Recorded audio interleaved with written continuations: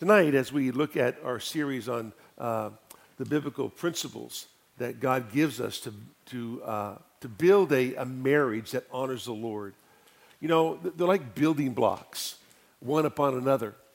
And as we go through them throughout this year and next year, you're going to see how it is God uses these blocks of principles in our lives to help us build toward the kind of marriage that brings honor and glory to the name of the Lord. It's so important. And, you know, we began a few weeks ago with acknowledging Christ as Lord. That's where it begins.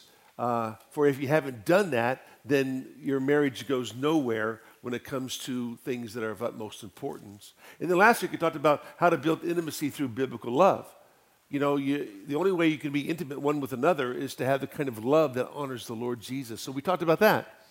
And then tonight we want to talk about building block number 3, and that is the letter C, which truly is you need to commit yourself to growing spiritually.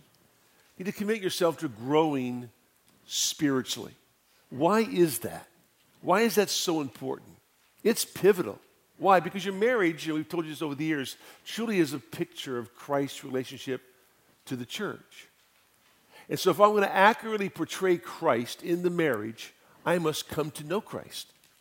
I must exemplify the character of Christ so that as my wife and I paint a picture every day on a brand new canvas, that canvas gives a clear understanding as to the identity of Christ and the purposes that he's called me to fulfill as his child. And so therefore, in order for that to happen, I must be growing spiritually. It was the late Watchman Nee whose theology was a little off, probably more than just a little bit off. It was off, but he did say these words, which I thought were very profound.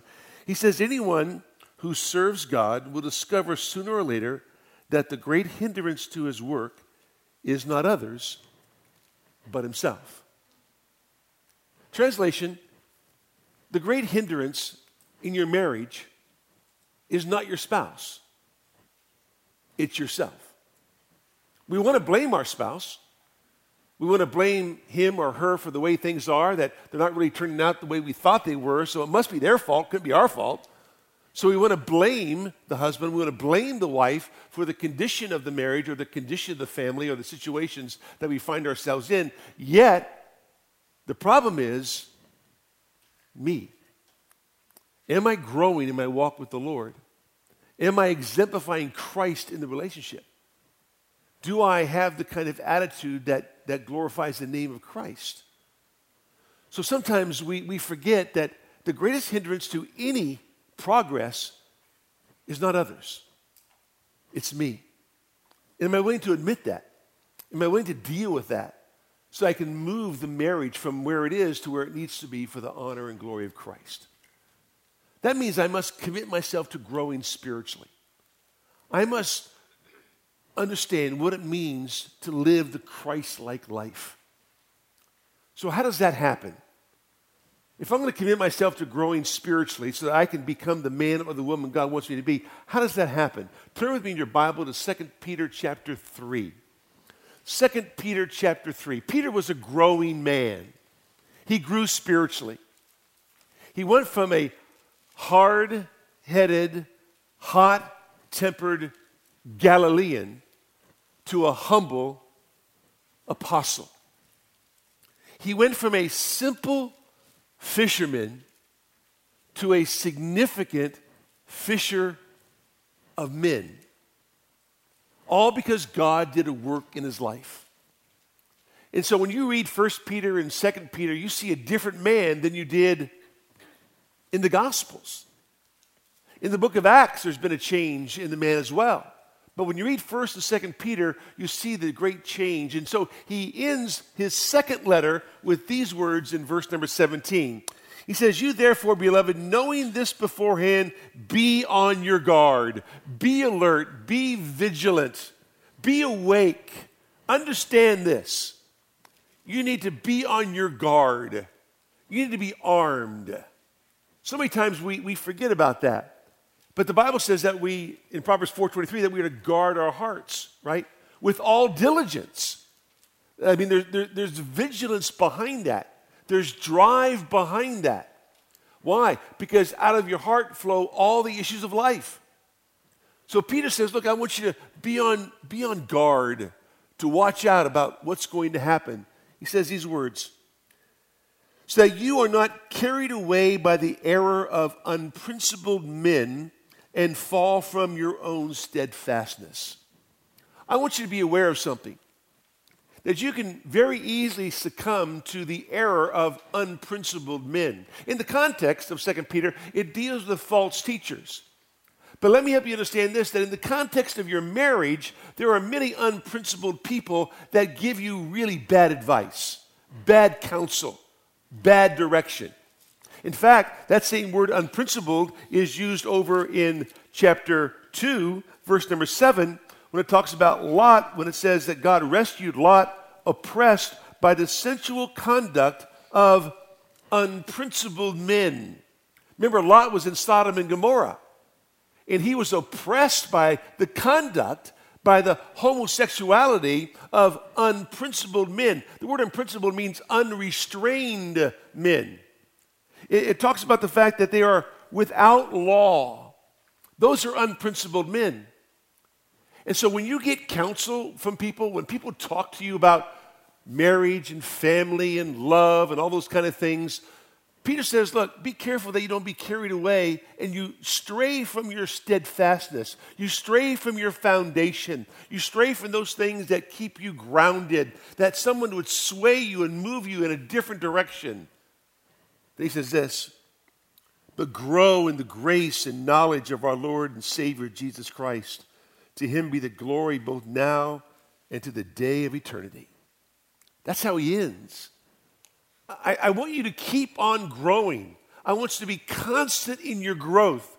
Isn't it true that so many times our growth comes in spurts?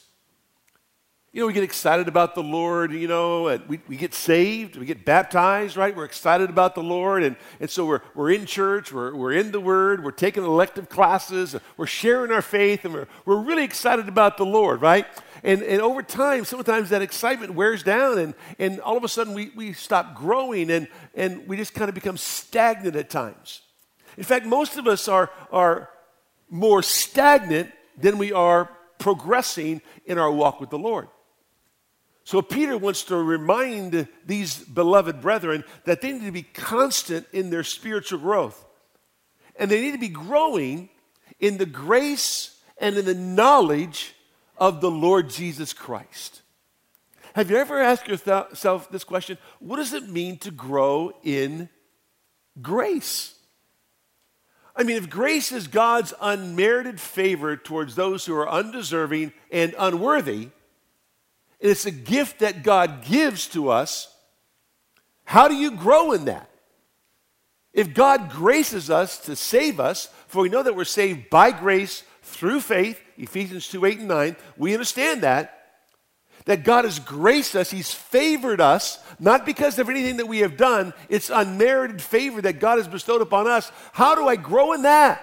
What does that mean? Well, that's why you're here.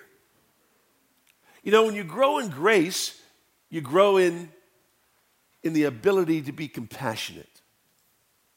When you grow in knowledge, you grow in the opportunity to simply be discerning. When you grow in grace, you learn to be tolerant, loving, kind, and merciful. When you grow in knowledge, you learn to be strong, steadfast, committed, resilient. The result of growing in grace is vulnerability, and the result of growing in knowledge is stability. When you grow in grace, you become more and more vulnerable, but when you grow in knowledge of the Lord Jesus, you become more and more stable. But just because you're saved by grace doesn't mean that that's the end of grace.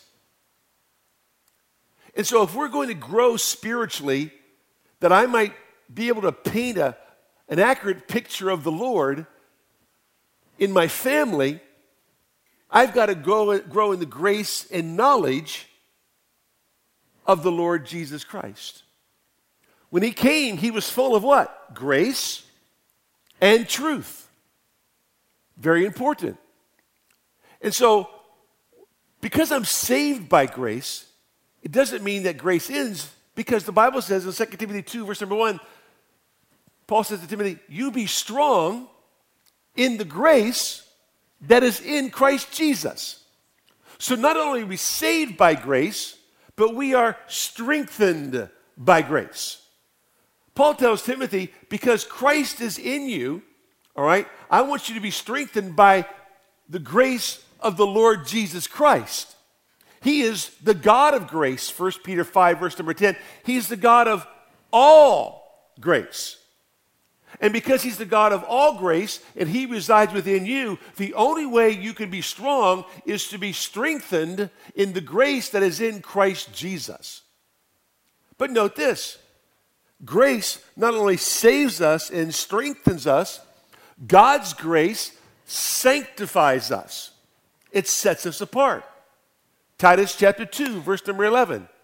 The grace of God has appeared, bringing salvation to all men, teaching them to deny ungodliness and worldly lust, that they might live soberly, godly, and righteously in this present age. In other words, God's grace appeared. And God's grace didn't just appear in the Lord Jesus Christ, but because of the saving grace of God, that saving grace now sanctifies you. It teaches you how to live your life. That's a great thing. So if I'm going to grow in the grace of the Lord Jesus Christ, I am growing in my understanding of his strength, in his salvation, and also I am growing in his sanctification. But it doesn't stop there. I am sustained by grace. If I'm saved by grace, if I'm strengthened by grace, I am sanctified by grace, then I will be sustained by grace. Remember 2 Corinthians chapter 12, when Paul went to the Lord, and I beseeched the Lord 3 times that he might remove from me this thorn, this messenger of Satan, this thorn in the flesh. And the Lord said, no, but the Lord said, my grace is sufficient for you. In other words, I'm going to sustain you by my grace. My grace is so sufficient because I'm the God of all grace. My grace is so sufficient that it will sustain you through this messenger of Satan that you have received. And Paul says, I have that so I would not boast in myself. Because in the previous verses before that, he talks about being caught up to the third heaven and being able to see the glories of heaven. But God kept him humble with this messenger of Satan, but told him that his grace would sustain him because his grace was sufficient for all things. And Paul knew that in his weaknesses, he would be his strongest. Why? Because of the grace of the living God. So the grace that saves you is the grace that strengthens you. The grace that strengthens you is the grace that sanctifies you. The grace that sanctifies you is the grace that sustains you. And the grace that sustains you is the grace that God uses that you might serve him for his glory and for his honor. For Paul says over in 1 Timothy, 1 Timothy chapter, 2 Timothy chapter 1, he says, therefore, do not be ashamed of the testimony of our Lord or of me as prisoner, but join with me in suffering for the gospel, according to the power of God, who has saved us and called us with a holy calling, not according to our works, but according to his own purpose and his grace. God called us into his kingdom by his grace. But don't be ashamed of the gospel, because we are preachers of the gospel. So in your service of the King, God will give you the grace not to be ashamed, that you might stand strong, that you might serve him in a mighty way. We have all gifts of the Spirit. The Bible calls them in 1 Corinthians chapter 12, grace gifts. The gifts are given to us because of the grace of God. We didn't earn the gift that God gave us, the spiritual gift that God gave us. God granted it to us. I didn't earn the gift of prophecy or earn the gift of exhortation. I didn't earn those. God granted those to me. It was His gift to me. And so He's going to grant me the power to fulfill that. So if I'm going to grow in the grace of my Lord and Savior Jesus Christ, I'm going to grow in my understanding not just of His salvation, but how He's going to sanctify me and set me apart, how He's going to strengthen me each and every day, how He's going to sustain me through difficulties, through suffering, through hardship, through pain. And as I'm growing each and every day, those things become more and more evident. And so that's what it means to be growing in the grace that is in Christ Jesus our Lord. In fact, in 1 Peter 4:10, it says that God has what is called manifold grace. That is, there is a variety of graces that God has for every situation, no matter what it is. Have you ever seen someone go through a very difficult time and ask yourself the question, how do they do that? Let's say they lost a child early on in life. How do they get through the loss of a child? Or they lost a spouse, and you say, how do they get through that difficult time? And we say, boy, I could never do that. That's true. But you don't need grace of the loss of a loved one until you lose a loved one. You don't need the grace of the loss of a child until you lose a child. You don't need that grace yet. You don't need the grace that God will sustain you through a very difficult divorce until that happens, and then God, by His grace, will sustain you and strengthen you because He saved you and will allow you and give you that grace because the grace of God is a manifold grace. It's a multifaceted grace that God grants because He's the God of all grace, not the God of some grace. Peter says in 1 Peter 5:10, He's the God of all grace. And so we rejoice in that. So the Bible says in James 4, verse number 6, that God gives grace to the humble, but He resists the proud. So if we're going to grow in the grace of our Lord Jesus Christ, then we do it from a very humble perspective, believing that I deserve nothing. See, the problem with us is that we think we deserve so very much, but we really don't. You deserve to die. I'll grant you that. Why? Because the wages of sin is death. The penalty of sin is death. So I got news for you. You're all going to die. If you didn't know that, it's going to happen. It might not happen today, but it's going to happen because that's what we deserve. You deserve to die. But God in His grace allows you to live. That's why you're here. You're breathing today because of God's grace. And God's bestowed that upon us. And so Peter says, I need you to constantly be growing in the grace of our Lord Jesus Christ. But not only that, I need you to grow in the knowledge of the Lord Jesus. Notice what it doesn't say. It doesn't say, I want you to grow in your understanding of the Bible. It doesn't say that. I want you to grow in the knowledge of the Lord Jesus Christ. Big difference. I know a lot of people who know an awful lot about the Bible, but they really know very little about the Lord. What did Christ say to the Pharisees in John chapter 5? Oh, you search the Scriptures, for in them you think that you have eternal life, but you miss the fact that the Scriptures speak about me. Me. And yet you are unwilling to come to me that you might have life, because I'm the God of life. So you're searching the Scriptures. You know the Old Testament. You know about the prophecies. You know about everything that was said in the Old Testament, and you find yourself as masters of the Old Testament, but yet you missed me. How do you do that? How do you read the Scripture and miss me? I'm the theme of the Scriptures. I'm the Redeemer of the Scriptures. I'm the Messiah of the Scriptures. How do you study the Bible and miss me? See, that's our biggest problem. We study the Bible because we have a need in a certain situation or in a specific area instead of studying the Bible just to get to know who Jesus Christ is. Because the answer to every one of your problems stems from your understanding or your lack of understanding of the Lord Jesus Christ. You need to come to know Him. That's what's important. Daniel 11:32. Those who know their God will display strength and do great exploits. Let me ask you a question. Do you display strength? Are you doing great exploits for the name of Christ? Those who know their God will display strength and do great exploits. Daniel knew that.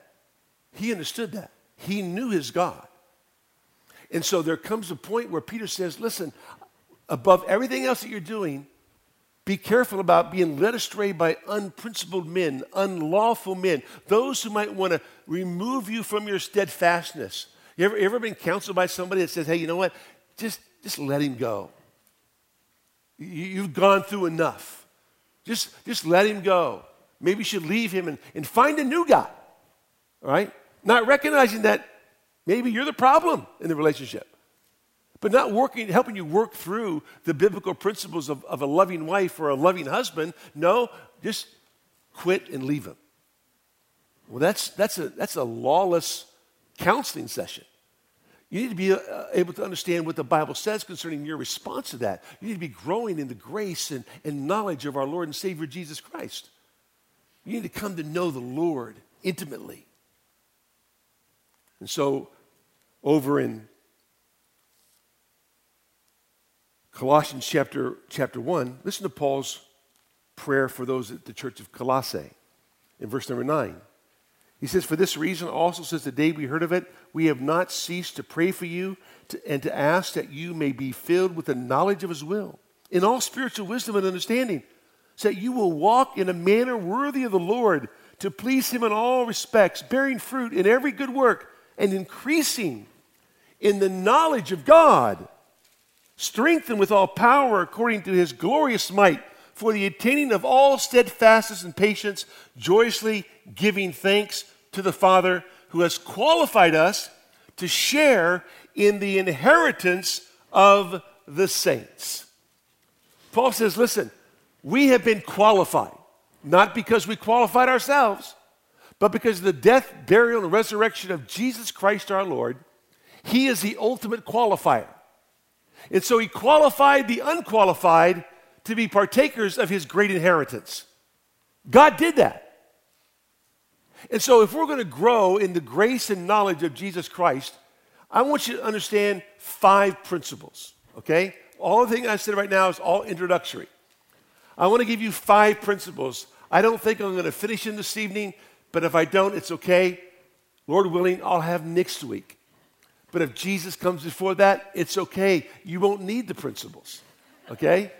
But if he tarries, we'll pick it up next week if I don't finish this evening, okay? So Colossians 1:9 leads us to the very first principle. If I'm going to grow in the grace and knowledge of Jesus Christ my Lord, I must understand principle number 1, and that is simply this. Everything begins with a divine inheritance. That's number 1. If I'm going to grow, it begins with a divine inheritance. In other words, I have inherited eternal life. Listen to the words of Jesus in Matthew chapter 19, verse 27.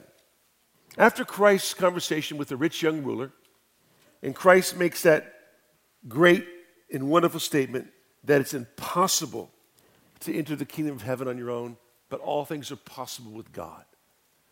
Peter says in verse 27, behold, we have left everything and followed you. What then will there be for us? That's a question everybody asks. What's in it for me? And here's Peter asking the question, well, what about us? I know this rich young ruler loves his riches. He has another God, and that is his money. And it's impossible for a rich man to enter the kingdom of heaven because he must relinquish his own self-sufficiency to enrapture himself with the sufficiency of God. But Lord, we've left everything. We've left our father. We've left our nets. We've left our finances. We left our future. We left it all to follow you. What's in it for us? So Christ tells them, truly I say to you, that you have followed me in the regeneration, when the Son of Man will sit on his glorious throne, you shall sit upon 12 thrones, judging the 12 tribes of Israel. This is future. There's going to be a day where you will judge the 12 tribes of Israel. He's talking to the apostles. He says, and everyone who has left houses or brothers or sisters or father or mother or children or farms for my name's sake will receive many times as much and will inherit eternal life. You will inherit eternal life. You see, in order to grow, you must be alive. You must be living.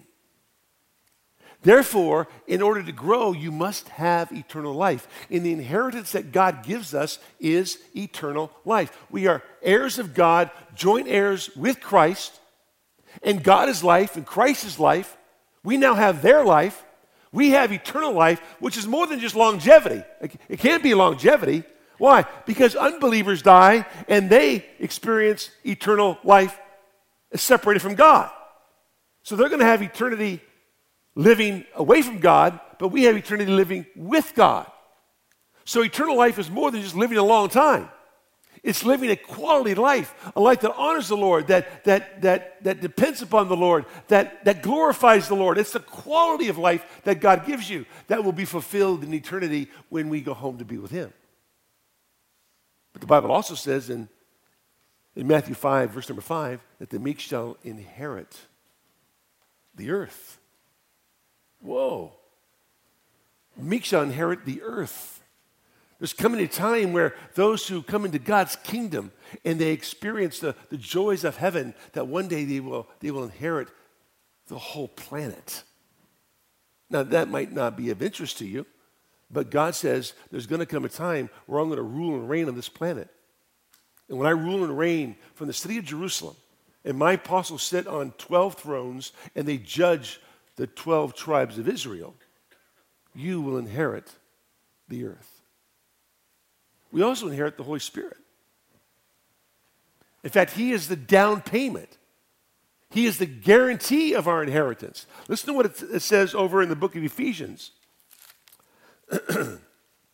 In the book of Ephesians, the Bible says these words, verse number 11, in Him also we have obtained an inheritance, having been predestined according to His purpose, who works all things after the counsel of His will, to the end that we who were the first to hope in Christ would be to the praise of His glory. In Him you also, after listening to the message of truth, the gospel of your salvation, having also believed, you were sealed in Him with the Holy Spirit of promise, who was given as a pledge of our inheritance with a view to the redemption of God's own possession, to the praise of His glory.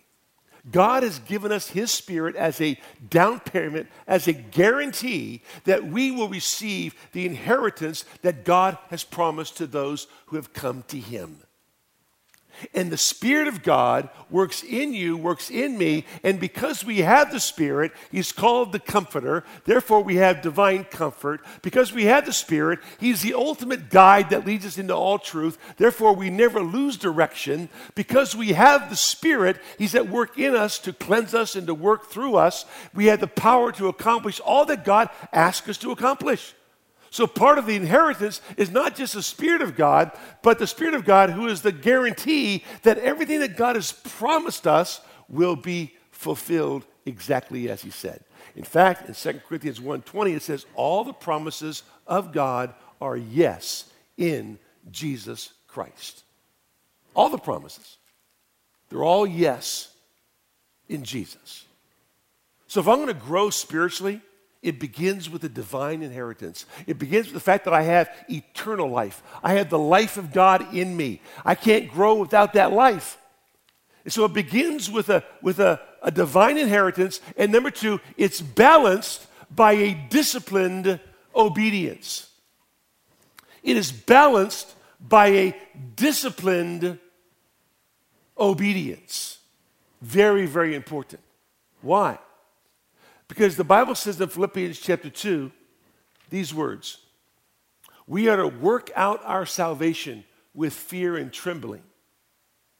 but it's God who is at work in you, both to will and to do of his good pleasure. In other words, everything about the Christian life is a life of discipline. Now, discipline's a bad word today. It's a great word, but in our culture, we're a very flabby culture. We're a very weak culture.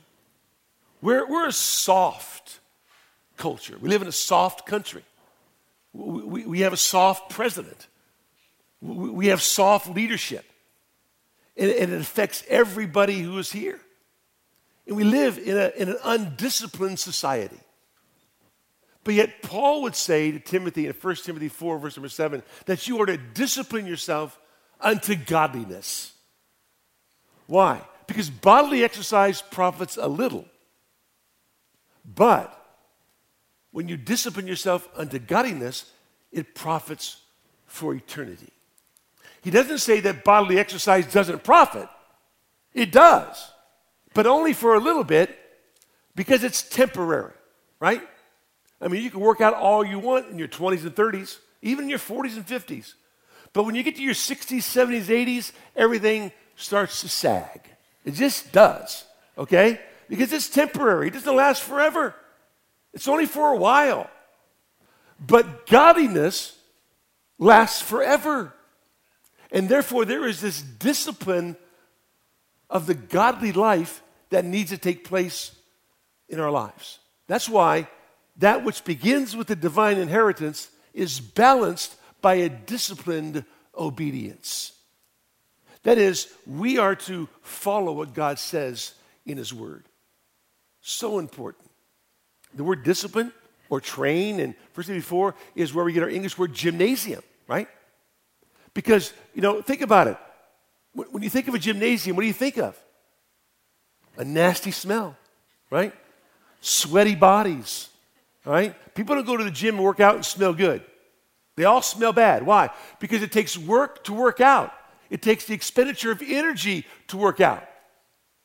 And when you work out, it takes a long time to get to where you want to be. You just don't take a pill and look like me overnight. It doesn't happen that way, right? No, I'm just kidding. But the fact of the matter is you can't take a pill and be strong. You got to work out and you got to discipline yourself. It's hard work. That's why people don't want to do it. That's why I belong to Exercise Anonymous. Whenever I get the urge to exercise, I call somebody up until the urge goes away. It's just something I don't want to do. I don't want to go through all the sweat and all the work and all the tears and all the bloodshed just to get ripped. I don't need that, right? But people do that. They do it. They like it. But spiritually, you got to go through the exercise. Spiritually, you have to go through the discipline. Spiritually, you have to really work at it. Spiritually, you have to discipline yourself unto godliness.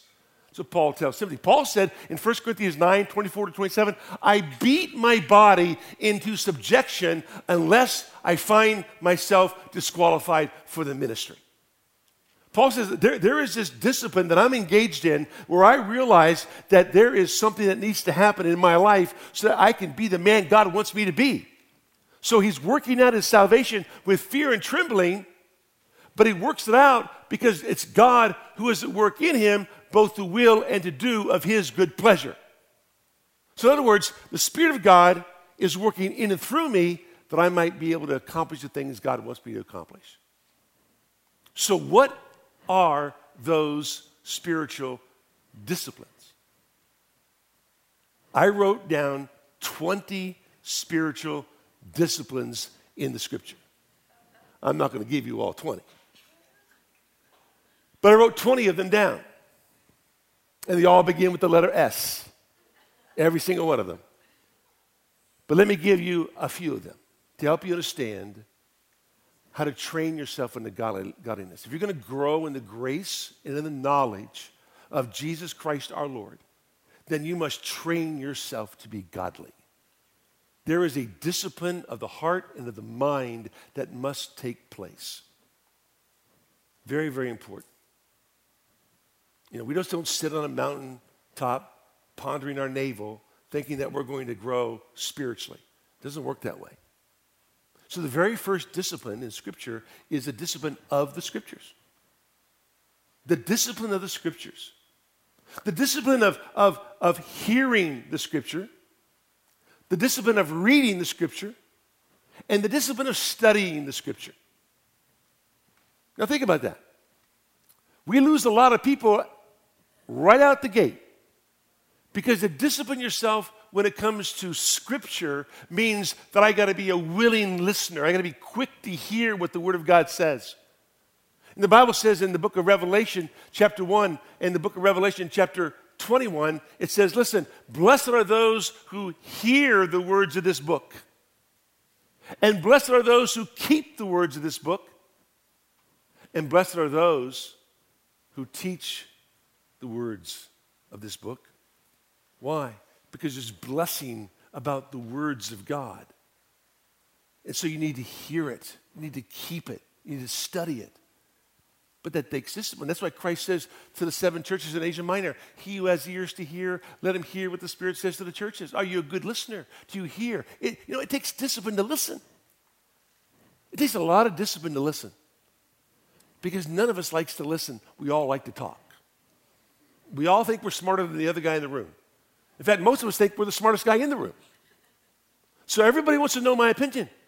Everybody wants to know what I think. That's why Instagram blows up and Twitter blows up and whatever kind of social media you have blows up. Why? Because you want everybody to know what you think. You really do. You want them to know what's happening in your life because you know better than they do.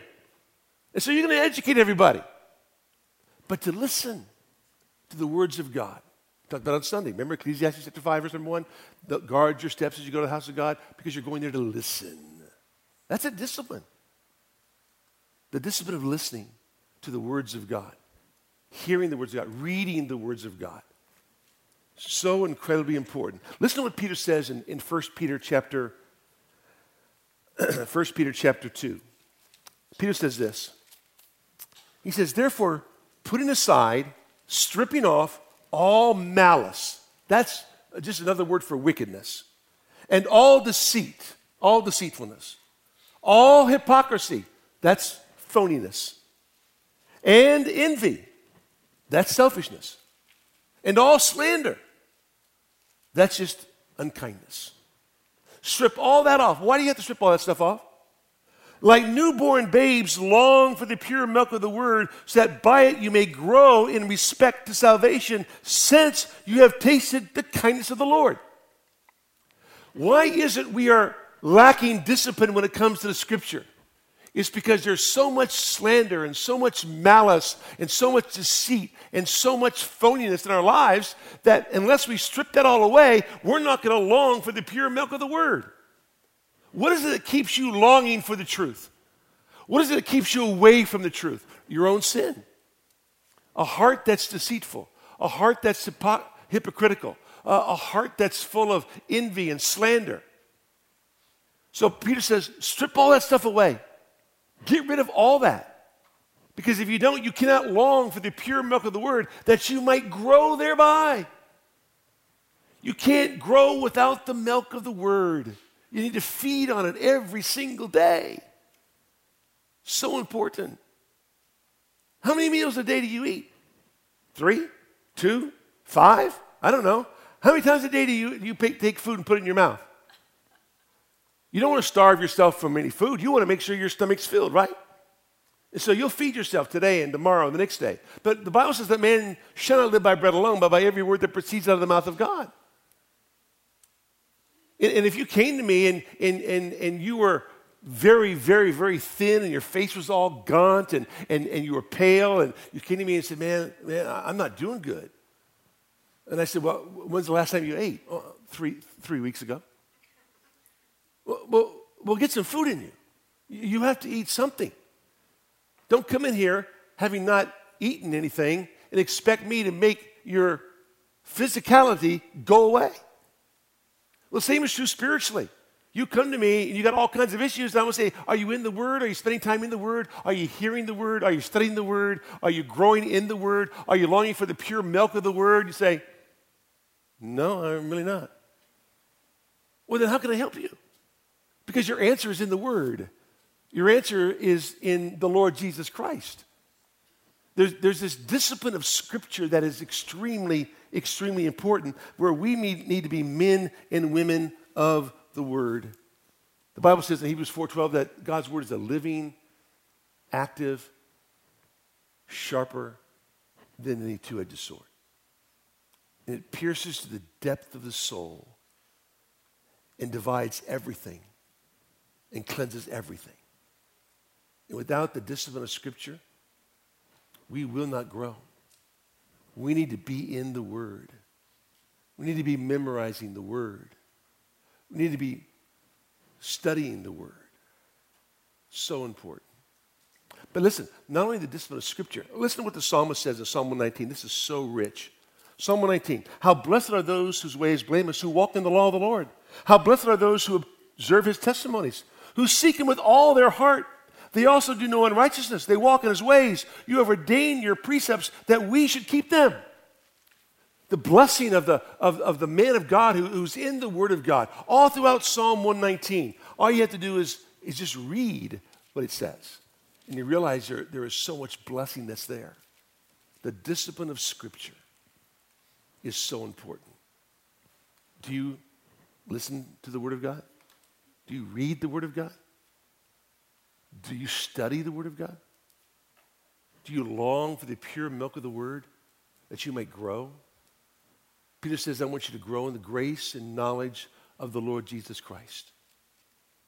And if you're going to grow in the grace of God, who is the God of all grace, you must come to know the Lord Jesus Christ, or you won't understand the attribute of the grace of God that you might be able to exhibit that grace to others. You can't.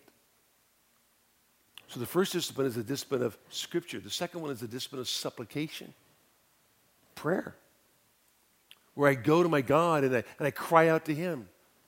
Remember what it says over in Psalm 145? It says, the Lord is near to all who call upon him, to all who call upon him in truth. That's why Scripture is the number one discipline, and supplication is the number two discipline. Because I can't pray properly unless I know how to call upon the God who is truth. So I have to know the truth to call upon the God of truth. And then he says this, he will fulfill the desires of all those who fear him. He will also hear their cry, and he will save them. He will save them. The discipline of supplication. You're practicing that. If you're a part of our prayer chain, you're practicing that. Even as we speak. Why? Because you're a part of that 15-minute time slot where you're praying for the families of our church. That takes discipline. To do it every day for 3 months takes discipline. To get up in the morning to pray takes discipline. It takes diligence. It takes a steadfast commitment to accomplish those things. And therefore, it's the training unto godliness. Listen, prayer is not easy. If prayer was easy, you'd be on your knees all day. That's why Paul says you got to pray without ceasing. That's why he says, be anxious for nothing, but in everything by prayer and supplication with thanksgiving, let your requests be made known unto God, right? But what do? We don't spend time in prayer. We spend time being anxious about what's going to happen next, worrying about tomorrow, worrying about what's going to happen on the next day, or with my kids, or with my husband, or with my wife, because we're worried about those things instead of going to God and say, I'm going to pray with thanksgiving because I know that God wants to do something great, and I'm going to give it all to him. So Christ says in Luke 18, men ought always to pray and not to faint. In other words, if you pray, you won't faint. If you're fainting, it's because you're not praying. Men ought always to pray and not to faint. That's why the Lord said to his men in the Garden of Gethsemane, he said, pray with me for 1 hour. Jesus is going to the cross. Jesus is going to die for the sins of man, right? And so he asked his men to pray with him for 1 hour. That's it. And they fell asleep. He says, pray lest you enter into temptation. And so when he got up and he found them sleeping, he woke them up and said, can't you just pray with me for 1 hour? I'm asking you to pray just for 1 hour. It's a discipline, fellas. You got to do this just for 1 hour. It's not a long time, but I need you to pray because I'm going to die for the sins of man. I'm going to the cross tomorrow. I need you to pray. If you don't pray, you're going to enter into temptation. And guess what? Who denied the Lord? All of them. They all did. They ran and hid. They were ashamed. Why? Because they didn't pray. Christ told them, pray unless you enter into temptation. They fell asleep. They were lazy. They were worn out. They could not discipline themselves, muster up the energy to say, I'm going to pray with my God for this 1 hour. The discipline of prayer, the discipline of supplication is a discipline that is so much needed in the church for every life. If I'm going to grow in the grace and knowledge of Jesus Christ, my Lord, then there is a definite need to pray. Why? Listen to John 14:13. Whatever you ask in my name, that will I do. Wow. Whatever you ask in my name, in other words, according with my will, according with my character, who I am, because name represents character in the Bible. So you pray according to my character, who I am, and I will do it. Then he says this, so that the Father may be glorified in the Son. When you pray according to my name, you are praying for the glory of God. And I'm going to answer every prayer so that your needs aren't met, but that the Son is glorified. And if your needs are met through his glory, great. If they're not met, God's still going to get the glory. Because God answers prayer for his glory, not for your sake. See, we think prayer is a rabbit's foot for us to get God to do whatever it is we need him to do. It doesn't work that way. Prayer is a discipline. It's a discipline where you are engaged in praying for the salvation of lost family members, salvation for work associates, praying for the physical health of those who are ill. You are laboring in prayer on your knees, beseeching the throne of grace. We are to come boldly before the throne. Hebrews 4:16 says that we can do that. Go boldly before the throne of grace. Prayer is a discipline. The discipline of Scripture, the discipline of supplication, the discipline of silence. The discipline of silence. Habakkuk 2, verse number 20. The Lord is in his temple. Let all the earth be silent. Silent. The discipline of silence. It's a Sabbath rest of your lips. Because you're not looking to find anything. You're looking to hear about everything.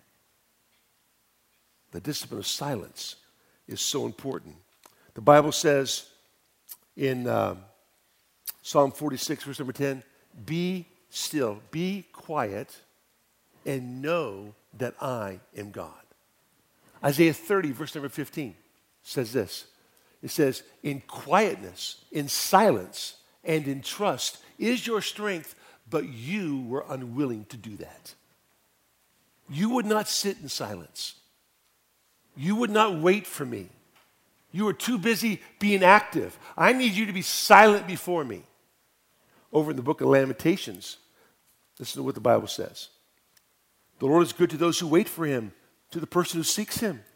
It is good that he waits silently for the salvation of the Lord. Let him sit alone and be silent, since he has laid it upon him. It is good to be silent and to wait for the Lord. The discipline of silence is so important. The third discipline is the discipline of solitude. That was the number one discipline that Jesus practiced upon earth. The discipline of solitude. He was always going off into the mountains. He was always escaping from the crowd. He was always going off to be by himself. So in Mark chapter 6, after the death of John the Baptist, he tells the disciples, you need to come apart for a while. Come apart for a while and rest. Why? Because the discipline of solitude is so important. Why? Because it's in that solitude I can be silent, and as I read the scriptures, as I listen for the voice of the Lord speak to me through his word, I'm able to hear what he has to say. But the discipline of solitude, so incredibly important. Remember Psalm 23? The Lord is my shepherd. I shall not want. He makes me what? What? Lie down in green pastures? Right? He leads me beside what? Still waters. Why? Because he quiets my soul, that I might rest in silence and in solitude with him. If we are to grow in the grace and knowledge of Jesus Christ, it all begins with a divine inheritance. That I've inherited eternal life, and therefore I have life that is able to grow in the likeness of Christ. And that life is balanced by a disciplined obedience through the discipline of Scripture, supplication, silence, solitude, self-examination, self-scrutiny, the discipline of self-examination, the discipline of self-denial, the discipline of song, the discipline of service. And the list goes on and on and on. Why? Because there's a practice that we engage in that as we go to train, we are exercising ourselves unto godliness. And it only happens when I dive into the Word of God and I listen to his voice and I hear him speak and I understand what he wants me to do and I follow his direction. We'll finish these next week. Let's pray. Father, we thank you, Lord, for our time together this evening. As quick as it is, there's so much to say. But our prayer, Father, is that all who are here would want to grow in the grace and knowledge of Jesus Christ our Lord. Lord, we need to grow. All of us do. Because none of us is where we need to be. And we won't be until we go home to heaven.